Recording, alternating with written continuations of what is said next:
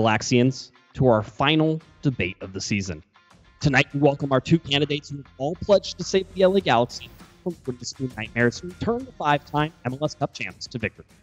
I'm your moderator and host for the night, Josh Gessman. Let's get to it.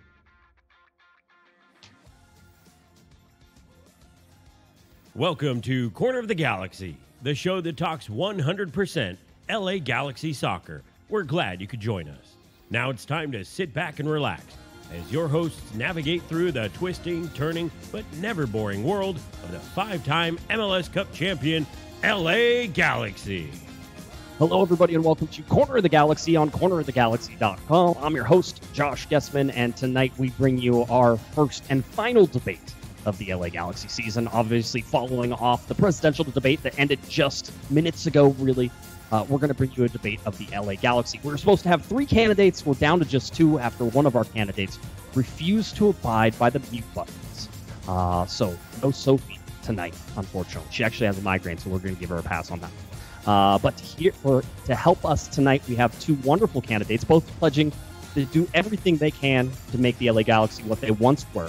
We'll start with Larry Morgan. He's the eldest of our two candidates for making the Galaxy success. His slogan is "Make the Galaxy Great Again." He's from Cleveland, Ohio, and is 105 years old. Larry, welcome to the show.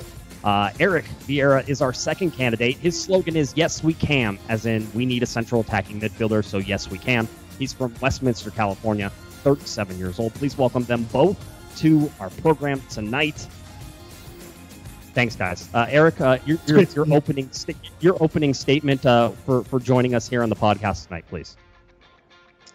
Thank you for hosting this evening, Mr. Gessman. Thank you for your time. I'd like to welcome our fellow Galaxians. Right now, Galaxy Nation is in a sad state of affairs and needs some fixing. And he mentioned it before, and I'll stick with it. Our slogan is, "Yes, we can." The central attacking midfielder. We've had a hole in that position for quite some time, and it's time to fill that position and make things right again. Yes, we can. We need your votes. Come on out. Let's make the Galaxy great. Wait, no, that's his slogan. Yeah. Don't use his slogan. That's right. All right, and then Mr. Larry Morgan. Larry, in the soccer business for years and years and years, and then some more years, and a couple years after that. What's your opening statement to all of the Galaxy listeners out there? Hello. First of all, kudos to Eric for his fashion sense tonight. I mean, he is very impressive. He's making Josh and myself look quite underdressed tonight. But as far as the Galaxy, do we really have to talk about these losers? I mean, my goodness gracious. I mean, wow. What's there to debate? They stink. Yeah. Wow. Well, just already setting things off. I would like to remind both of you that you are not to interrupt each other. I do have mute buttons. I will use them liberally. I can talk whenever I want to.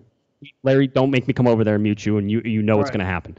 All right. Let's get to our first question. So really, our show tonight is that I have some questions I prepared. I'll give both of these guys sort of a chance to answer these, and obviously we're going to have some fun with this and do it. I will, of course, jump in whenever I feel that I need to jump in as well, with just two candidates, not three. Not three. These guys will probably never get to talk. So we're going to do that, and then we'll also have another show for you. We will get you ready for the LAFC game again. All right, let's get into our debate questions. And our first question, this question goes to Mr. Larry Morgan as the elder statesman of the group.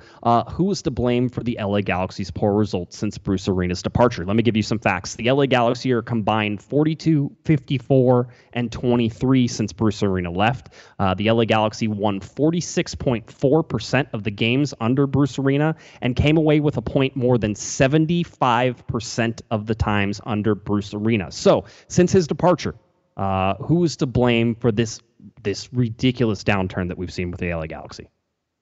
Well, in my humble and occasionally expert opinion, I believe you have to look at a two-headed monster in the form of Dan Beckerman and Chris Klein. I mean, think of all the head coaches you guys have gone through since Bruce Arena left. Think of the team's track record since Bruce Arena left, and who's been in charge of this organization, Dan Beckerman and Chris Klein. I believe they are ultimately responsible for the downturn of this once proud franchise. And unless there is a change at the top, I just don't see how this is going to change anytime soon. I think those two are really the guys to blame. Eric, you're has a little bit to do with it too. Wow, just thrown in the last minute thing. Eric, your response to the same question: who's to blame for the LA Galaxy's poor results since Bruce Arena's departure? The person to blame since Bruce Arena's departure is Bruce Arena. Bruce Arena had an opportunity to go coach the U.S. national team, and he took it. He had already coached the national team. He didn't need to go do that. He didn't need to throw his hat back in the ring. That was not his mess to go fix. He had a perfectly good situation here in Los Angeles. He could have stayed. Possibility could have had more power, could have stayed here. He's still obviously interested in coaching with what he's doing in New England. So this is Bruce's fault. He should have stayed. Bruce could still be here and the Galaxy could still be working on, adding to the trophy case. But because he decided to delusionally, go back to the national team, I blame Bruce. I just want to preface that or tail in that by saying I was told I needed to disagree with Larry, so I went. I did go off base for a very specific reason. That's all right though. All right, it makes sense. Larry, you wanted to follow up? Yes. Yes, I mean, in some ways, Eric, I do agree with you about this being Bruce's fault. But having covered Bruce Arena since he was coach of the Galaxy, particularly his last year coaching the team, I could sense he was growing tired of the situation here. And I think he wanted a new challenge. And I think the national team was desperate. Knowing his track record, I believe he just wanted to try something new. And, I mean, I do agree with you that, since it is partly his fault, it sure is. It really is. But he just wanted something new at that time. Yeah. All fair, but if he's here, things would be okay. If we look at the stats, and I went back and pulled some of the stats, which is kind of crazy to look at. So the LA Galaxy under Bruce Arena were 124 wins, 66 losses, and 77 draws. The loss percentage under Bruce Arena was just 24.7%. So Bruce Arena lost less than 25% of the games that he played. And as stated, he got a point for more than 75% of the games that he's in. Since then, the LA Galaxy 42, 54, and 23. They played a total of 119 games, excluding the playoffs, and with a winning percentage of 35.3% under 4 head coaches. Although you can say it's 3. Dom had the interim there for a little bit, but under 4 head coaches, 35.3% winning percentage, 45.4% losing percentage, and just walked away with a point or better 54.6% of the time. Having gone through all of those stats, now we look at Guillermo Barros-Schelotto, who is 21, 24, and 6 during his time with the LA Galaxy. Eric, he was certainly buoyed by a Zlatan Ibrahimovic addition in 2018, which he didn't recognize until 2019. So he was in 2019 and 2020. So when it comes to Guillermo Barros-Schelotto, he was supposed to be the answer for the LA Galaxy. Why has he not been the answer? And what needs to happen with Schelotto? Well, I'm glad you mentioned that. I was talking with some constituents earlier today about this very topic. So over on Instagram. So I think GBS is partially a blame. And part of that, why he hasn't been successful, is because he hasn't been cooking with his own ingredients. You can tell that he has a very specific style, and he has a specific type of player that he wants to have play in that style. So he has been forced, either had players brought in that he doesn't want, or has not been able to bring in players due to COVID or due to, other, things that are hampering them. So he's not able to build this team to his likeness. And so because of that, he's not successful. Now, even though he hasn't been able to build a team exactly how he wanted, again, my dogs are very upset about this. He hasn't been able to build a team how he wanted.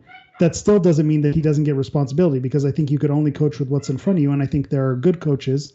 You mentioned Bruce Arena, who could maybe take some less talented players and make the most out of them.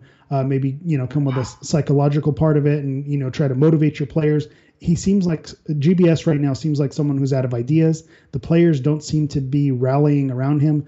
Just seeing his body language when he walks out on the field, when the team scores a goal, there's not that like running to the coach and celebrate. There just doesn't seem to be that chemistry and that interaction between the coach and the players. So right now, I think, yes, he's not totally at fault because he doesn't have the players to fit his system. But at the same time, you have to adapt. The people who are best in any field, not just coaching, but in any field, are the people who are able to adapt to what's in front of them and change and make the most of it. And he hasn't been able to do that. And so he does deserve a good chunk of the blame.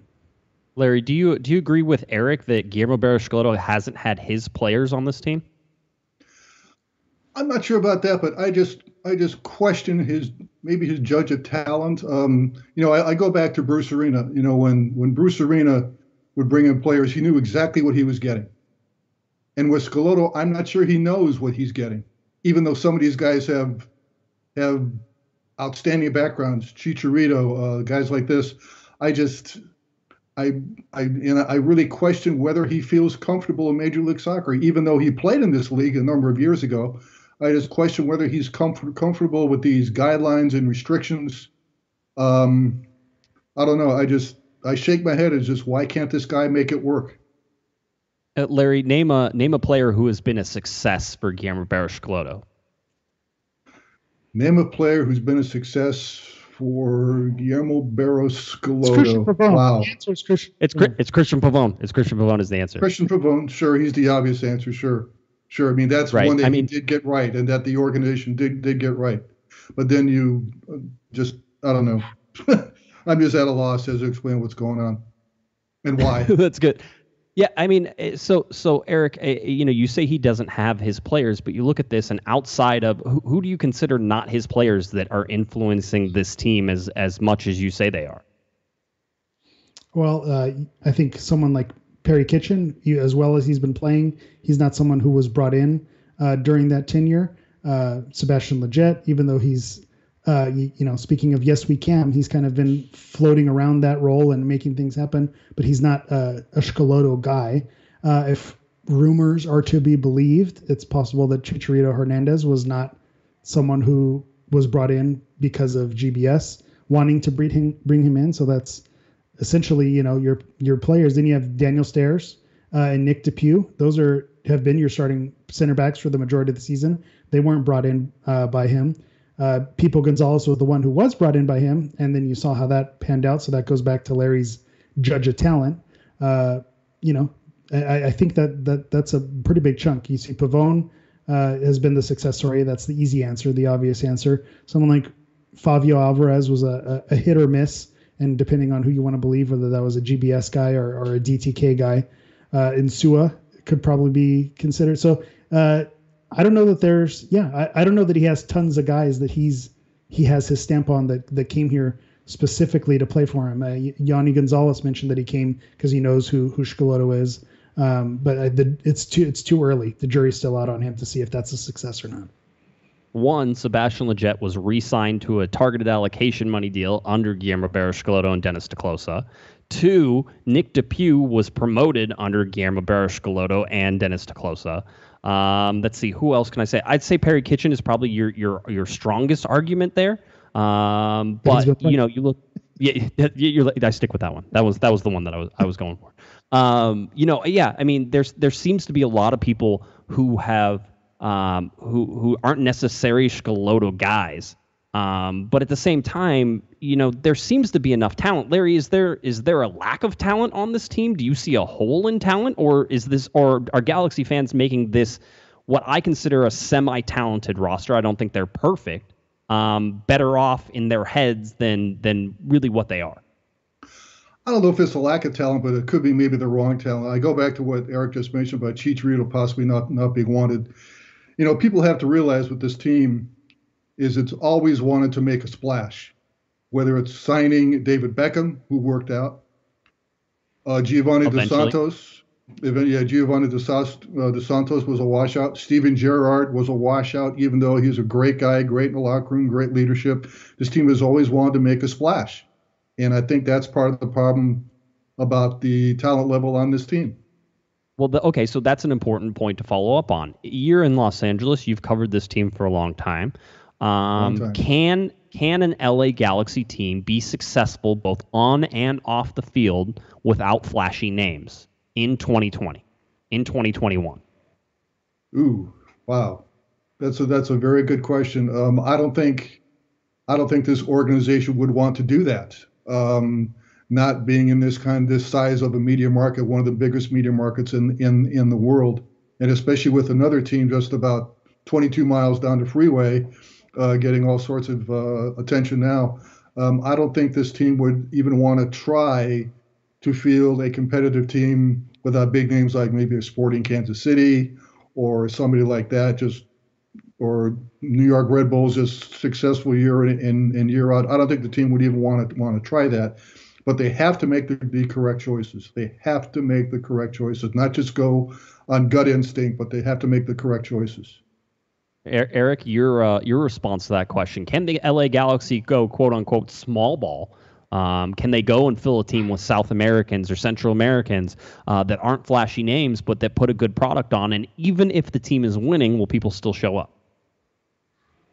I say no. I think that's a harsh answer, but I think that's the truth. I think you need a big name to be relevant in the LA market. The Lakers just won a championship that with LeBron James. The Dodgers are constantly going to World Series. I think you need the big name to be successful off the field. Now that then becomes a different question that the front office needs to ask themselves: do they care about relevance in the LA market and being successful off the field, or do they want to be successful on the field? Because maybe it's a deal with the devil type of thing. So if you decide that you're going to play small ball and orchestrate a team that's going to be successful, but maybe doesn't necessarily have star power, you can win an MLS Cup and you create a little bit of buzz. And if the team is winning, maybe people will show up. But growing up in Southern California and knowing Los Angeles, they love stars. You love your LeBron James. You love your Mookie Betts. You need a big name like that. You saw what happened with Zlatan, with how poor the Galaxy were in the seasons that he was here. But every game that he played was must watch, and it brought people to the stadium, and they were leading off ESPN. He was going on late night shows. It created a buzz around the Galaxy, and you need guys like that. So I don't think you could be successful off the field without stars. So that they need to make a decision: do they want to try that, or is that something that doesn't interest them? Fact checks too. Larry, first of all. Checker. Yeah, live fact checking going on. Larry, first of all, the distance between the two stadiums is around 12 miles, not 22. So I was thinking from my house, which is like 22 miles down the freeway. Because of course, everybody knows that we measure distance from your house. That's how it works.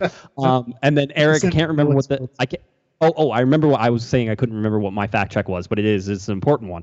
Attendance declined in Zlatan Ibrahimovic's second season with the LA Galaxy. How do you explain that? Because they missed the playoffs. Because you need both in order for the recipe to be successful. They made the playoffs in his second season. They missed the playoffs in the first season. Are you saying it carried over from the first season, that the fact that the LA Galaxy didn't make the playoffs? What are you saying? I'm saying that you're trying to paint me in a corner. I don't like your questioning, Your Honor. I think because they didn't make the playoffs, that's probably why they didn't carry over. His second season, it went down, correct? But I think the second season it went down. The year they made the playoffs.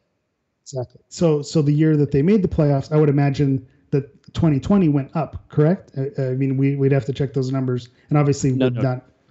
So his first season in 2019, when they didn't make the playoffs, the numbers were higher than in 2020 when they made the playoffs. By the way, Steve Carrillo is going to come in and bail you out, and he goes, too many weeknight games. That's what it was. It was probably the weeknight games. Listen, the numbers aren't off that far enough. I just wanted to paint you in a corner because it was fun. Okay. So is there, yes, Mr. Larry Morgan, sir, what can I do? I just think people got tired of trying to spell Zlatan's last name. See, that wasn't a hard one. Christian Wilhelmsen still haunts me to this day, but we all know that I love him. That's a tough one.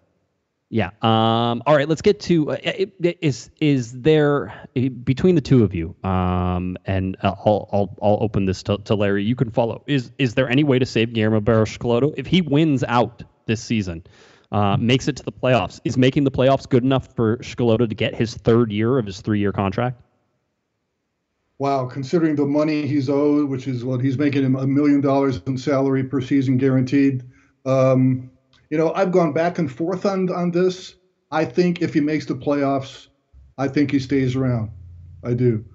Now, if they wash out against LAFC this Sunday, boy, I think he's out. Maybe he doesn't. All right, Eric. Same question to you. Can you keep Guillermo Barros-Schelotto around if he makes it to the playoffs, or is he literally on a game by game as Larry is suggesting? I think if he makes the playoffs, you keep him around.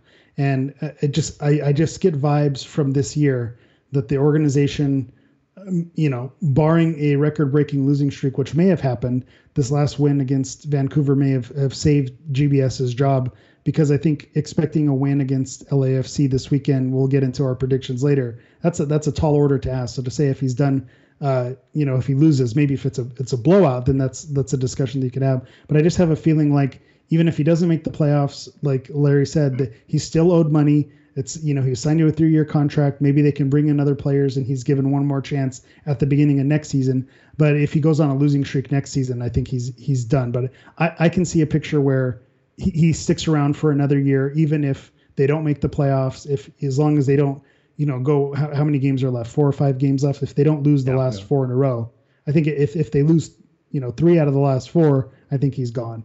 But if he goes 50-50, they could say it was a rough season. There was a pandemic. There are a bunch of barriers. We're going to give you one more chance next year. I could see that happening. Following up now. Yes, Larry, go ahead.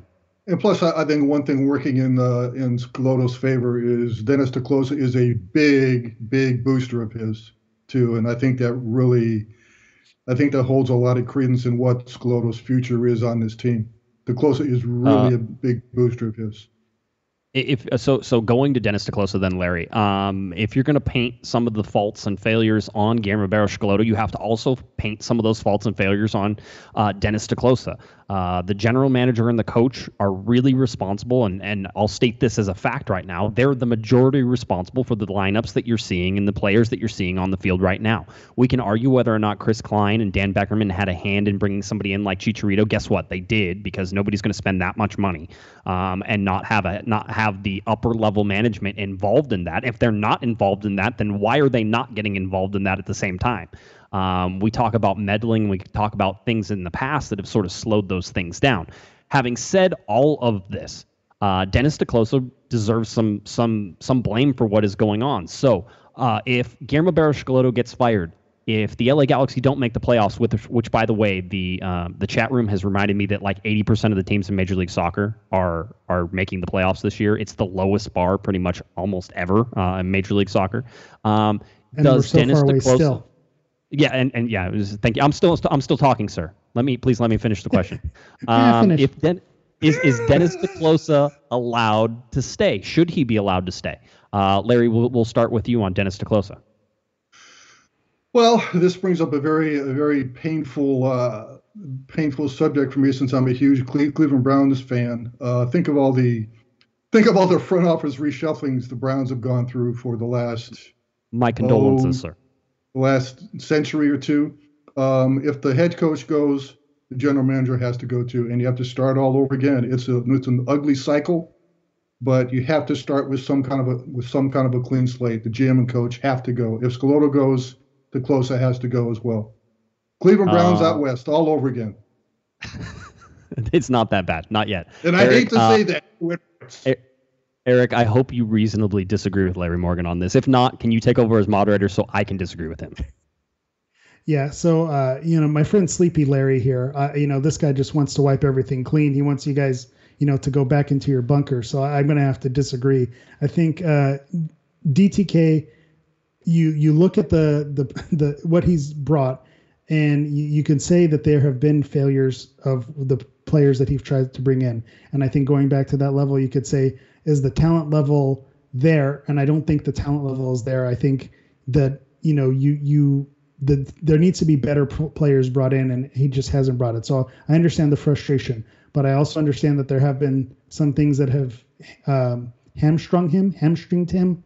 There's some barriers in his way. Hamstrung. There's some barriers that have been in his way with either, pre-existing salaries that have been there, or, difficulties with the salary cap rules. So there may have been some deals that I know he's wanted to get done, but hasn't been able to get through. So you have to give a little bit of the benefit of the doubt. I think I think he still deserves to get at least one more year to try to bring in some other players. But I think he's shown that he's had some swings and he's had some misses, and he needs an opportunity to make that right. I think it's still very young in his tenure. When you look at someone like a coach, there's a direct correlation, and you could see exactly how it's interacting with the general manager. You have a little bit more leeway with the type of players you're able to bring in. All right, we have our first lightning round question. The LA Galaxy did not, and you have to raise your hand, and whoever raises their hand first, I will answer. You have to wait till I'm done with the question. The LA Galaxy did lose Zlatan Ibrahimovic after the 2019 season. There's lots of speculation of whether Zlatan wanted to stay or whether the LA Galaxy wanted him to go. All those questions are probably pretty good. If Zlatan Ibrahimovic wanted to stay, should the LA Galaxy have re-signed him? I'll go with Larry, just because I had the box over Eric's face, so I couldn't see if he raised his hand in time. So, Larry, go ahead. Yes, I think the Galaxy should have re-signed him. I still think Zlatan Ibrahimovic is the greatest goal scorer in the history of Major League Soccer. But the thing is with Zlatan, I think he grew tired of MLS. I think he grew tired of the substandard level of play is kind of harsh, but I think he grew tired of less talented players around him and facing him. I think for that reason he wanted to go back to Europe. But I would have, if I was the Galaxy, I would have tried my damnedest to make him stay. Larry, look at what he did. 52 goals in 56 games. You kidding me? Can we meet him? He was a terror. Eric, please, no interrupting, sir. I'll give you time to your chance to respond. Larry, by the way, the chat room has spoken. I don't know if this is appropriate for me to release this close to the election, but they're wondering why you don't have Twitter and what you're hiding. And also about your Chinese bank account, but we'll leave that for another time. No, sir, we're done with you, sir. Thank you, Mr. Eric.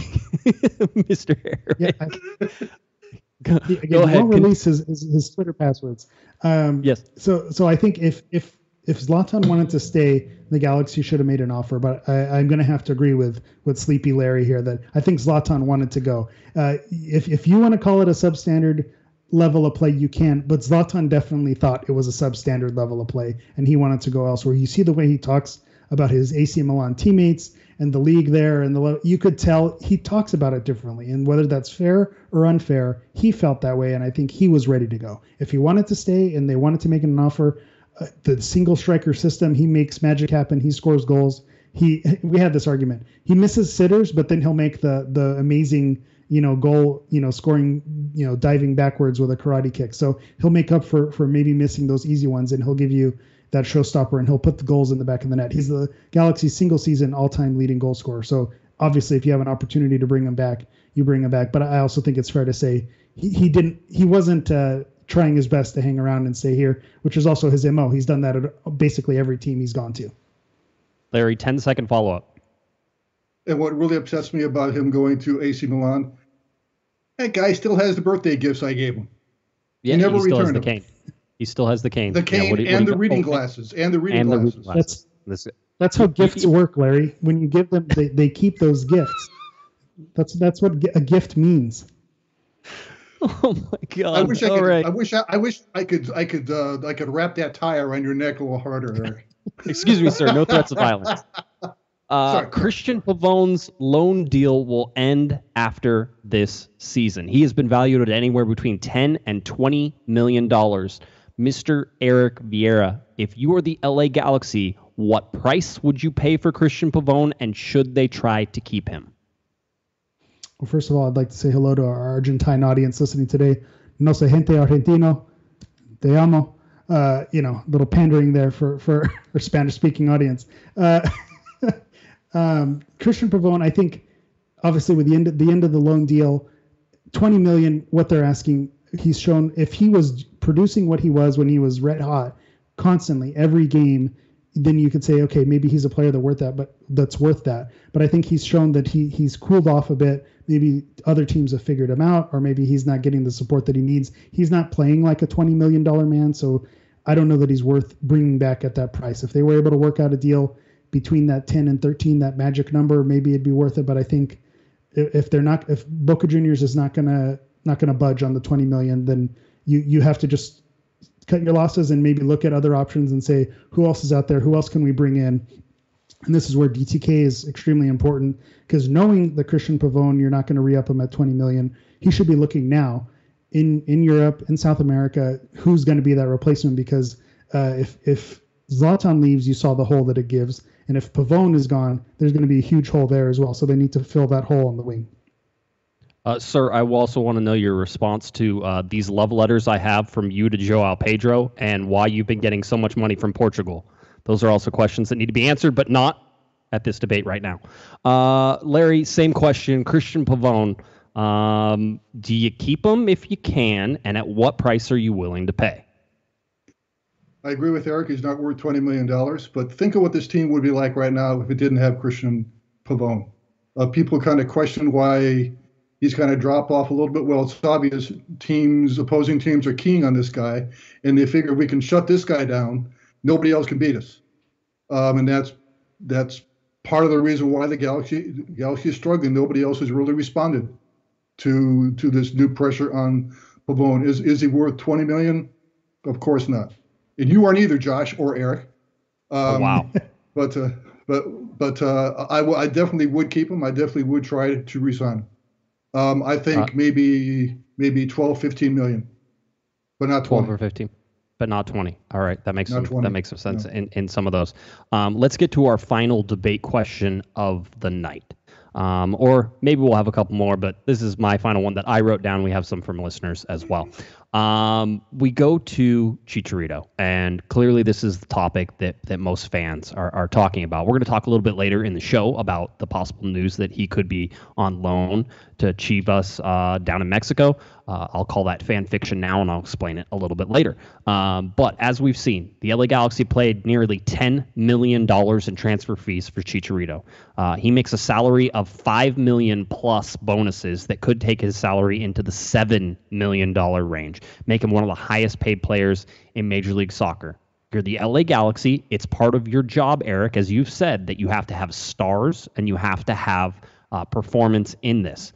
So when you're looking at the marketability of Chicharito and you're looking at the play that you expect to get, what do the LA Galaxy do with Chicharito that can't score, that is currently benched by his head coach who doesn't trust him in anything more than a one-striker formation? He doesn't trust him in a one-striker formation. And he's costing you roughly $15 million this year, and he still has another $10 million plus on his contract over the next 2 years after this year. So what do you do with Chicharito? See, this is a tough one because as hard as I've been on Chicharito and his play this season, and just it hasn't been there. You see the media all over him. You see fans all over him, and part of it is deserving because he just doesn't have the goods this year. So my first reaction would be if you can get another team like Chivas de Guadalajara to come and they'll take over his salary and they'll take it from there, and you could just release him and be done with it. Part of that seems appealing. But on that same token, there's been so few games, and because of the shortened season, I think it's cutting out too quickly and pulling the chute a little too soon. We talked about David Beckham being a success here, and you even added when Larry said that eventually. When David Beckham first came, he wasn't setting the field on fire. He wasn't necessarily playing for the crest, as they say, but he eventually came around and got there. And I'm hopeful that Chicharito can see how this year went and could take an off season, get right mentally, get right physically, come back and have a successful next season. I see a scenario where he can do that. If he comes back next season after having an off season, an opportunity to be settled and not have any changes to his family life and living without having to, move to a new country and all of that and the hoopla around it, he can focus and he can come back and get things right. I think he deserves another chance. So you hold on to him. But at the same time, if he comes back next year and he's out of shape, he's still unable to finish, something mentally doesn't seem right, you have to look for other options. And it's really unfortunate because you saw with Giovanni Dos Santos, they had to buy out a contract. With Alexander Katai, they had to buy out a contract. You can't just keep buying out contracts and letting these guys walk. At some point, you have to hold on to what you got and hope that things work out. I'm hopeful that it can still work out for him. This year was just a really rough year for him. Larry, can the LA Galaxy afford to wait on Javier Hernandez for his second year? Can they afford to wait, as Eric has stated? Well, if there's one company that can afford to do it, it's AEG. There's no question about that. But in my opinion, I think in a non-COVID year, I believe the Galaxy would be looking around, seeing if anybody's willing to take him on. But this is, as we know, this is a year that's been unlike any others in our lifetimes.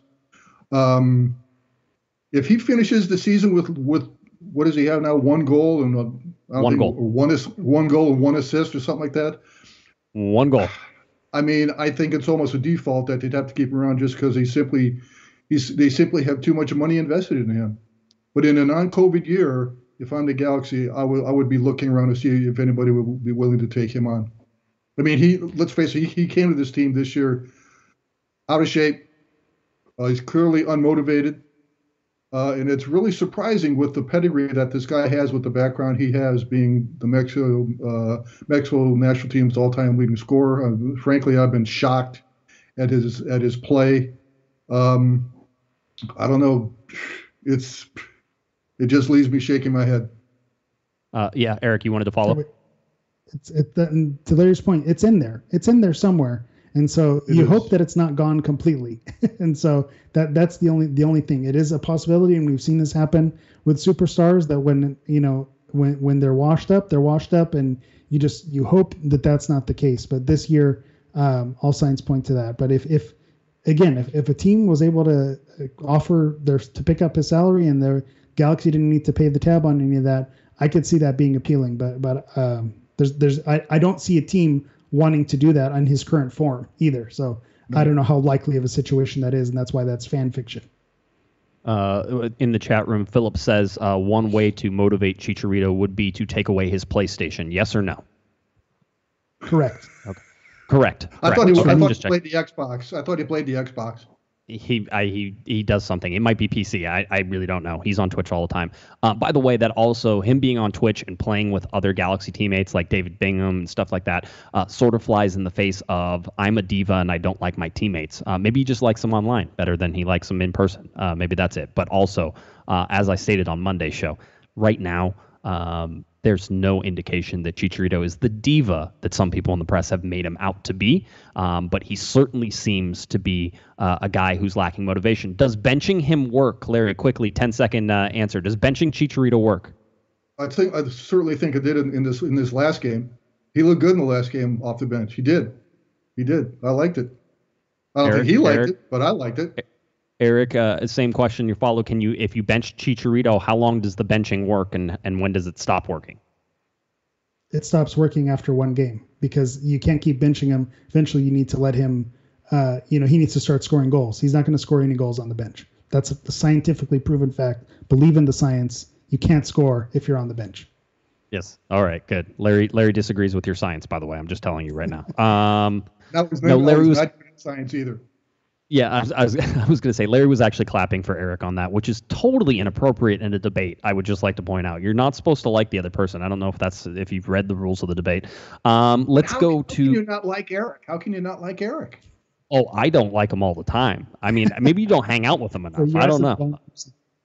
I want to know what's in that thermos. No, you don't. No, exactly. All right, let's get to just one of these questions regarding Jonathan Dos Santos, a designated player for the LA Galaxy. He has been a designated player since he joined the LA Galaxy in the summer of discontent in 2017. He was the panic buy that the LA Galaxy sort of put in place. I would say he's actually been a fairly okay purchase overall, but he does take up a designated player spot. He's not on the high end of the designated player spots. He's actually on the low end. So if given the choice, Eric, would you tell Jonathan Dos Santos if he wants to continue playing with the LA Galaxy, he has to take a pay cut and become a TAM player, or do you let him ride out the remaining years of his designated player contract and deal with that whenever it ends? Yes. I concede my time to Mr. Larry Morgan. All right, Larry, your question then. Yes, I concede my time back to Eric. No, okay. I would ride it out with him. I mean, as we've seen, when he's healthy, when he's ready to go, he's too valuable a player. I would let him ride it out as a DP. That would be incorrect. The correct answer is. Yes, Eric, you were saying? To clarify, I was saying, yes, if you have the opportunity to make him a TAM, you make him a TAM and try to free up that DP slot. Because he was solid last year, but this year you're not seeing it, and you're seeing signs of a possible drop-off. So if you can get him down to TAM, which, again, is a fantasy scenario, because we said that same thing with Alessandrini, and he wasn't willing to take that pay cut. So, Dos Santos might not be willing to take that pay cut as well. So, but I think that DP slot is very important, and I don't know that Jonathan Dos Santos is playing at a DP level right now, or has shown signs that his game is going to improve over the next 2 or 3 seasons. It's going to be an interesting one. One of the ways that you could get Jonathan Dos Santos to take that pay cut and average it out is to give him a contract extension at a lower rate and have it average under the targeted allocation money ceiling.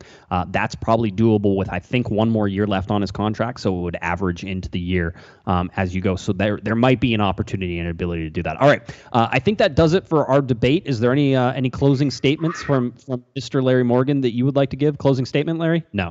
No, sir. No, sir. Okay. Eric, do you have a closing statement that you would like to give? We still have more show to go. We're not going to go anywhere. We're not going to get the tight shot where I look directly into the camera.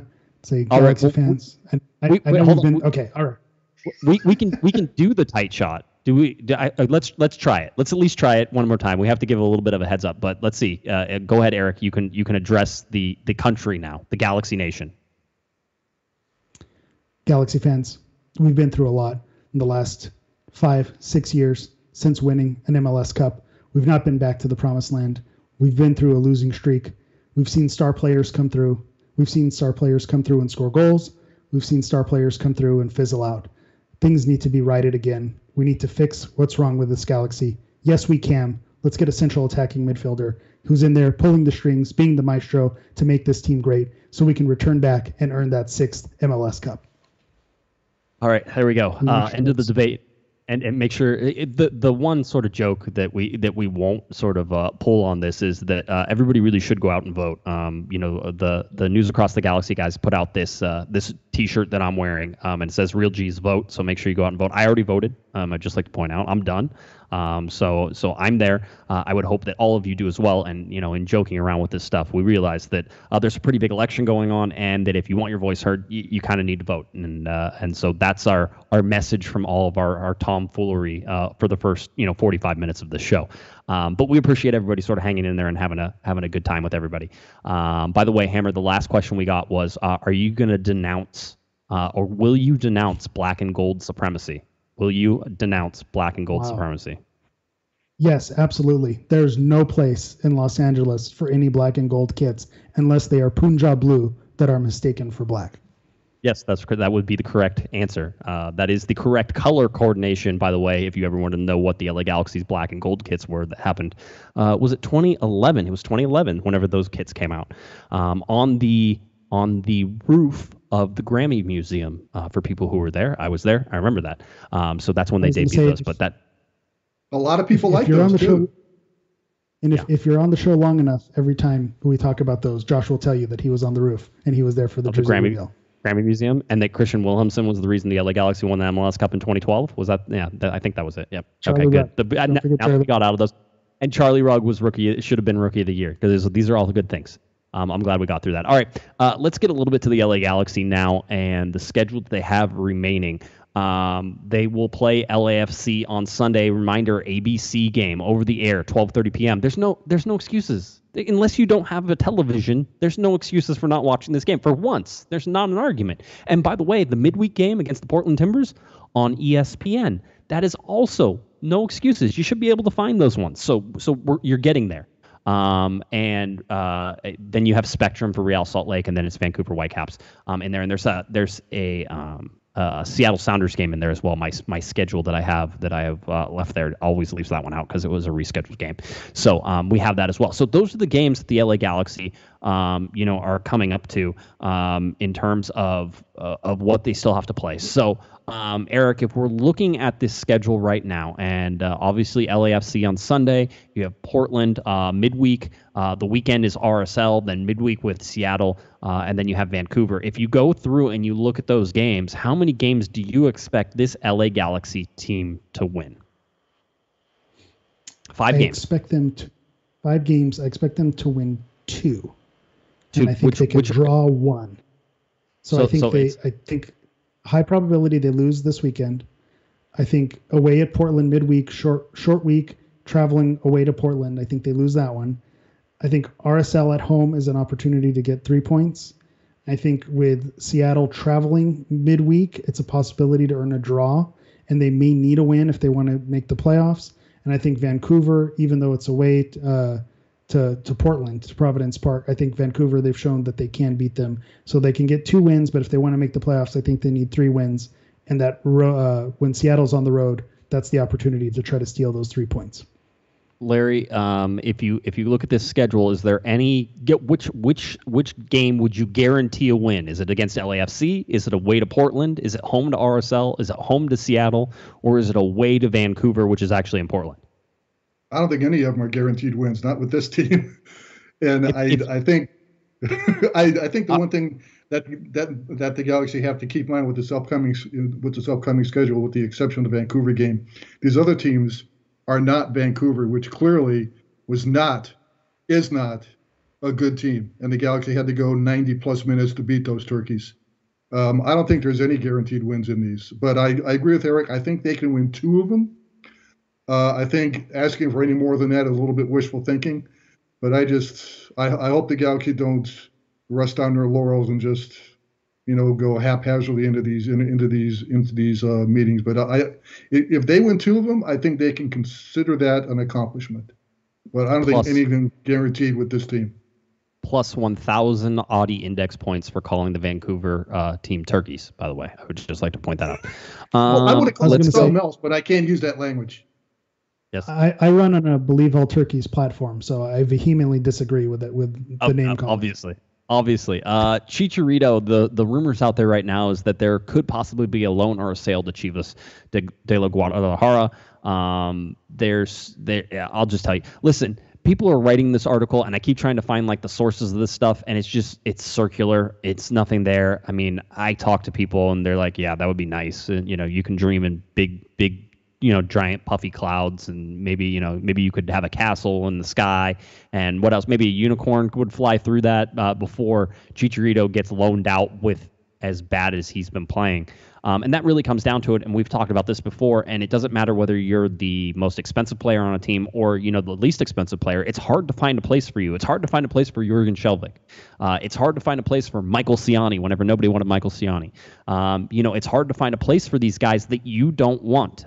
You not wanting a player usually means they're not in demand anywhere else. Now, AEG can sometimes pull magic out of a hat and use a team that they have somewhere else to sort of hide players and stuff players for a little while. They pulled some magic with Joao Pedro. They pulled some magic with Jurgen Skjelvik.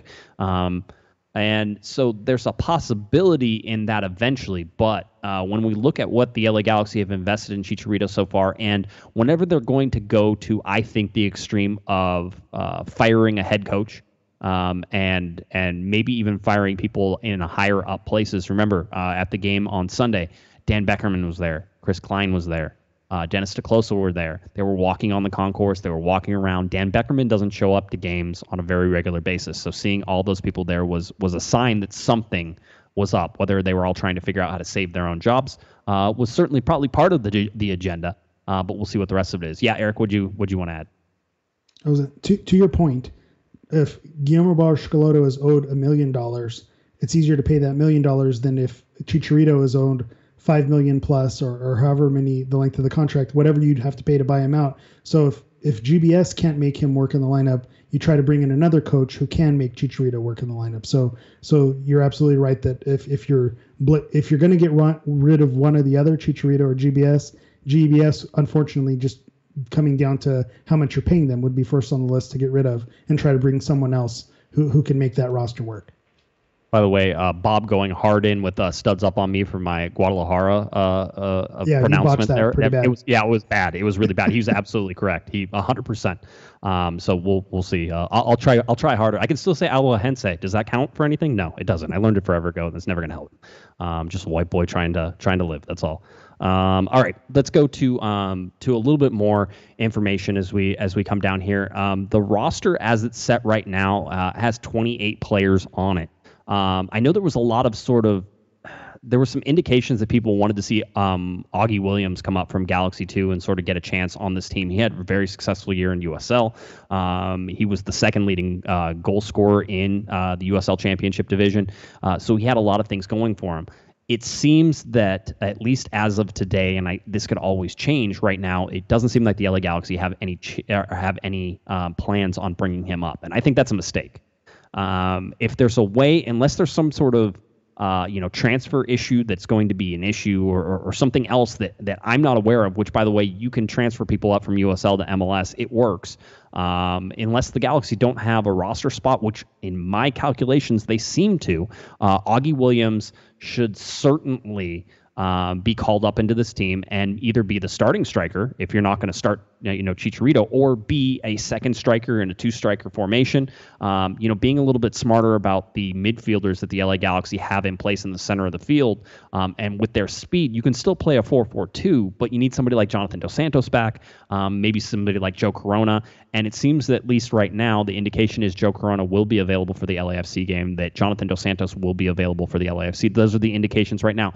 The LA Galaxy are holding media availability on Friday at around noon. So we should know more information, and some of those questions should be asked and answered on Friday. We're recording on Thursday night, so it's just a day after this, which of course means there'll be all sorts of breaking news. Maybe Guillermo Barros-Schelotto doesn't even show up for the press conference. That'd be nice after doing all this work. But anyway, that's where we sit. I think it's going to be a mistake for the Galaxy to do that. Let's to not call up Augie Williams. Transfer window, by the way, still open until October 29th. We talked about it on Monday about how the LA Galaxy and other MLS teams are having difficulty because of COVID-19 getting meetings, getting appointments for players to come in and do their stuff at the American consulates overseas. So it's not even a matter of just of making the transfer paperwork go through. That's easy, but the visas coming into the United States are ridiculously difficult to get right now. And so I would expect the LA Galaxy don't make any more moves and let this transfer window go away. COVID-19 is certainly the reason for that, and I'm not sure that you can blame them overall, but they did get one player in, and you saw how long it took. And just trying to do that anymore, I mean, you might miss the rest of the season if that was the case. So all those things having been said, I think the LA Galaxy stand pat where they are, and we'll see how that sort of goes. All right, the standings. Larry, my question to you is, the LA Galaxy currently sit in 24th position out of 26 teams in Major League Soccer. Are they better than their record? Are they worse than their record? Or is their record an accurate reflection of the way they've been playing? I think the record's an accurate reflection of the way they've been playing. I mean, the results certainly indicate that. I mean, there's no getting around that this team stinks. It does. I mean, even the win over Vancouver was not impressive, was not a glorious statement as to how this team can play. I think it's an accurate reflection of where this team is, where this team stands. Eric, a long way to go to the top. Eric, is there any chance that this Galaxy team strings together 4 or 5 wins and all of a sudden they shoot up there, or is Larry right? They're sort of right where they probably should be. This is going to be the second week in a row that we bring up Denny Green. They are who we thought they were. This is their record indicates exactly how they've been playing and where they deserve to be. So I mentioned looking at the schedule. I think if they get 7 points, that puts them at 25 points. I don't know if that's good enough for a play. It might get that 8th spot, and depending what happens with Colorado, it's a possibility. 7 points could get them there. So I think if they win 2 games, maybe 3 games, with 9 points, 27 points, I think they squeak into the playoffs. So I think it's possible, but they need to turn things around. And just given, we thought, well, the games in the bubble, that's not who the team was. But during the 4-game win streak, they went on the 6-game lose streak. So they weren't the team on the win streak. So are they the team on the losing streak? I think they've had more losing streaks than winning streaks. So that tells you that they're at exactly where they should be. If you look at them right now, over points per game, there are actually 1, 2, 3, 4, 5 teams that are worse than them on points per game. So DC United is worse, FC Cincinnati, Inter Miami, Atlanta United, and the Houston Dynamo. So technically, not even in the basement on the Western Conference. The lack of games, and certainly the Colorado games and all the things that have sort of hinted at that, it's been you don't know how they're going to finish, and they may end up going on points per game. The points per game give a little bit better of a view right now to the LA Galaxy, but not much. It's something I was going through. I was going through some stats today whenever I was putting together all of the GBS and Bruce Arena era and that type of thing, and I got back to 2009. And it's really interesting because if you go back to 2009, there were a bunch of teams that played 32 games. And then there's the LA Galaxy who played 33 games. And so there's a weird little thing, and I don't remember what it was in 2009, but you go back and you look at what is happening with the LA Galaxy and the number of games and the number of teams, by the way. I think the LA Galaxy are playing the fewest amount of teams in the league. I think they played 8 teams this whole season. Some teams have played 13 or 14 teams this season. The LA Galaxy have played 8. So it's really a weird sort of time to be an LA Galaxy fan and to watch the LA Galaxy and cover them, because it's just hard to stack them up against other things that are not equal. And this year has been not equal. I know there's a whole bunch of people who have been sort of, railing on the Supporter Shield for the people who are in charge of the Supporter Shield, saying that they didn't want to issue it. They were right whenever they started that they shouldn't issue a Supporter Shield. But quite honestly, maybe the Supporter Shield shouldn't exist anymore because there hasn't been a ballot schedule since 2011.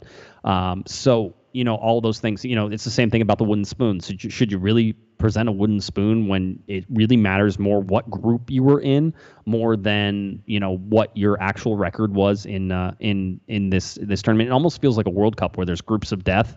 And if you're in a bad group, that you're just not going to have as good of results. And that's what we're seeing. One with the LA Galaxy. I'm not saying the Galaxy should be a ton better than where they are, but they're probably 2 or 3 or 4 or 5 points better if they're not playing these same teams that they had. Seattle's one of them. Portland is good. LAFC. The Galaxy have gotten 2 wins against them. It's kind of hard to imagine that's the real sort of ugly side of that. San Jose is a team that always plays the LA Galaxy tough. So, you can sort of look at some of the teams that they played and said, the Galaxy maybe got a little bit unlucky in there. But with Larry, I'm with you. This team is not great. So I'm not so sure that we should be defending them all that much.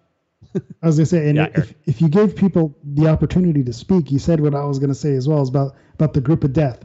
When you look at the top 4 teams in the West, Seattle, Portland, SKC, and then LAFC, if you look at the Galaxy's cohort, having Seattle and Portland and LAFC, they're playing the top teams in the West multiple times. Cincinnati's not on the schedule. Nashville's not on the schedule.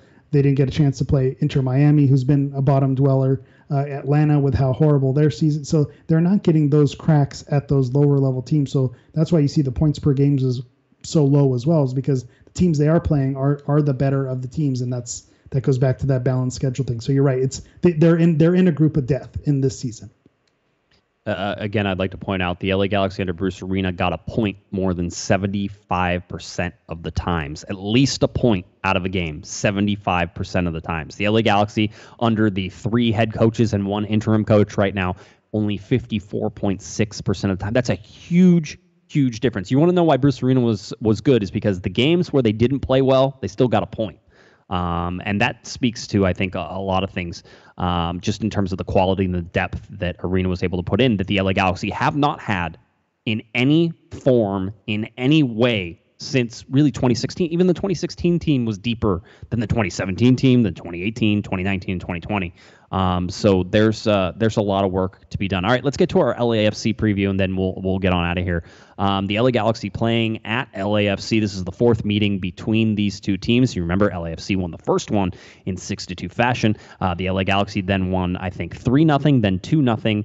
And I may have flipped those because I'm trying to remember my head. And now they come to the 4th meeting between these 2 teams. One is I'm getting sick of it. 2 is this game's on ABC. It's on over the air, and it's at 12:30 p.m. on a Sunday. So it's prime time over the air. It doesn't get much better than this. So if the LA Galaxy were to be embarrassed at Bank of California Stadium on primetime television in the middle of a Sunday afternoon, there could be some severe repercussions, I think, for coaching staff and all along. So this is a game to watch, not just for the on-the-field results, but also for what happens off the field if things go sideways. Larry, I can't imagine that you're very optimistic that this LA Galaxy team goes into and plays LAFC in their house and walks away with a win again. I agree with you. What really upsets me about this series between these teams, especially this year, the COVID year, is just, I miss the atmosphere of these meetings the way it used to be. I mean, who can forget the first ever, or the meeting when Zlatan he made his first appearance in MLS? I've covered a lot of sporting events in my years as a sports writer, and I cannot remember an atmosphere as electric as it was that afternoon at, what was it called then? It was Home still Depot Dignity Health Center? Sports Park. It was still, No, it was okay. still. It wasn't that long ago. It wasn't David Beckham okay. era. Well, I mean, Yeah. But I just missed that atmosphere. It's almost like they're playing in the old Cone of Silence in the old Get Smart TV series. Am I optimistic about this Sunday? Not particularly. I see LAFC winning 3-2. Yeah. Eric, have you been optimistic at any game this season whenever the Galaxy played LAFC? And therefore, can we really say we understand and predict what can happen? Yeah. First of all, Larry's not polling with the younger voters with a Get Smart reference and the Cone of Silence. So I just want to point that out. I apologize. The second thing, every single game that we've gone into against LAFC, we've been expecting the worst, waiting. The result that in the bubble was probably the only time where we've said, we saw that result happening. That wasn't that shocking when it happened. But you're absolutely right. The atmosphere at these games is the part that I miss the most. During El Tráficos, I couldn't keep my shirt on, and that's my shirt has been on during every single one of these El Tráficos. So maybe that's an indictment. I don't want to see you without a shirt, Eric.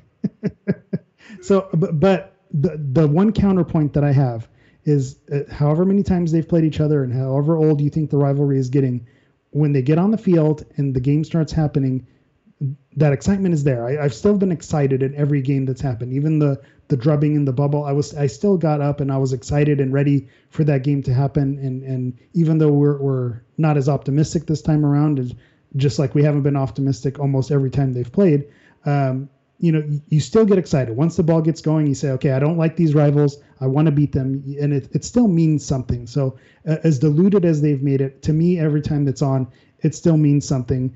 And you just have to hope that maybe whatever that mental edge is that Zlatan, put in there in the back of LAFC's heads when they know the last two games that they've played, they haven't been able to beat the Galaxy. You have to hope that maybe that's still there and that they have to overcome that mental piece, and maybe the Galaxy can sneak up on them, and maybe we get another Ethan Zubak goal or something odd to kickstart things, because these games have not been traditional. So not optimistic, but at the same time, maybe there's that little glimmer of hope. Like 538 has them at 21%. Maybe there's a 21% chance. I think that's accurate, that something crazy could happen. But LAFC with a 60% chance to win, you have to lean that way. So as bad as the Galaxy have been doing, that's where I'm leaning. But we've seen them prove us wrong before. LAFC is questionable in terms of defense. LAFC is a team that lost to Vancouver not too long ago. They had a better draw, I think, against Portland. It was more of a lucky draw at the end there, but it was still. I mean, look at the LA Galaxy getting lucky and scoring in the 93rd minute with Kai Koreniuk. So there's that as well. The LA Galaxy currently hold 180 minutes of scoreless soccer against LAFC. The last two games, they've kept them off the board, which after allowing 6 goals is a good thing. So Galaxy, doing okay in that.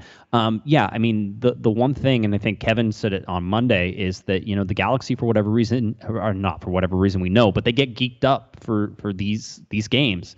This is a rivalry game. This is like if you follow college football, it's the games where you're like, I don't know what's going to happen. It's a rivalry game. Anything and everything will happen in this game, and you can't predict it, and you can't try to understand it. All you can do is sort of, just watch and hold on for the ride. I second Larry's discussion about just the atmosphere and what it was like that first day with Zlatan and what it has been like since and subsequently. And I was there whenever the LA Galaxy beat LAFC the second time at Dignity Health Sports Park in an empty stadium, and there was still something about that game that had some electricity to it. So I would expect it. We are, and I'll just say it again, I think right now we're expecting that Jonathan Dos Santos will be available. I think we're expecting that Joe Corona will possibly be available. I think that we're expecting that Rolf Felcher will be back as well from quarantine. And I think we're expecting that Yoni Gonzalez is going to be there. And I can say that because I can say expecting because we haven't had a press situation to be able to find out the status on those guys. And that will happen on, again, Friday at about mid-noon, noonish or so. So you can look for reports on Twitter to start coming out around that time. So that's it. If you had to give a prediction, Larry, I think you already did, but give it again just that way everybody can point at you and laugh when you're wrong. What is your prediction for the LA Galaxy versus LAFC game? LAFC 3-2. LAFC 3-2. Eric, your prediction for this game? I'm going to go crazy. I'm going to say it's a draw. 2-2 draw. 2-2 draw. All right. I will say that the LA Galaxy win this game 2-1 for no reason other than I am voting for total chaos. Total chaos. A sprint to the finish. GBS trying to hold on to his job. Chicharito coming off the bench, scoring goals. I just give it to me all. I just want craziness. I want storylines. I want the unexpected. I want things that are difficult to explain via words. Yes, Larry. Does Chicharito score the game winner?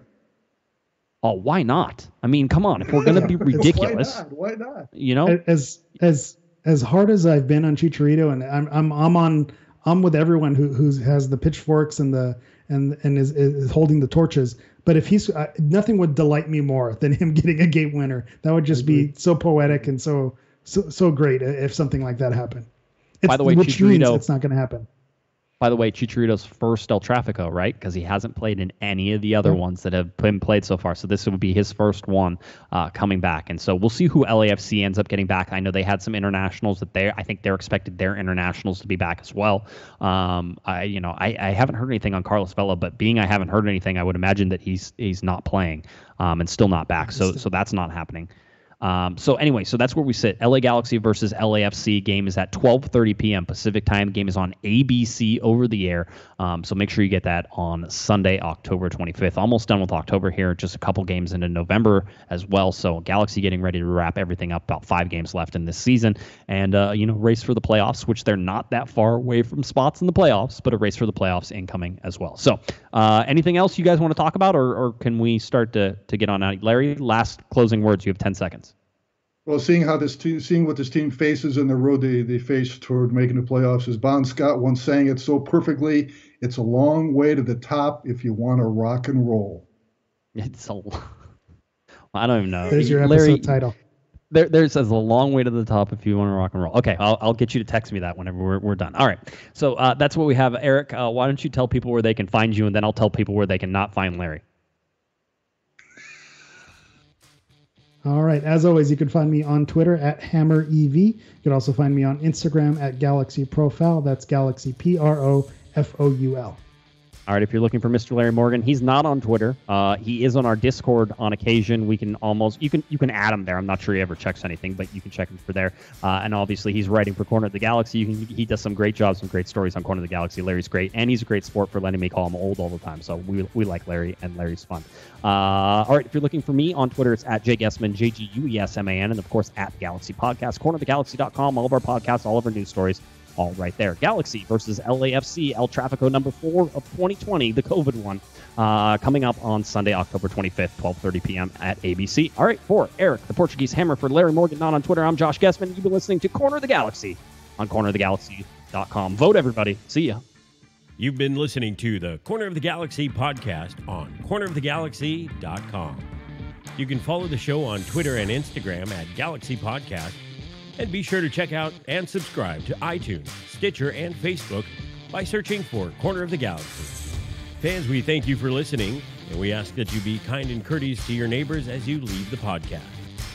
We thank you for joining us and look forward to seeing you again. Until then, I'm Michael Araujo, and on behalf of the entire Corner of the Galaxy crew, goodbye, everybody.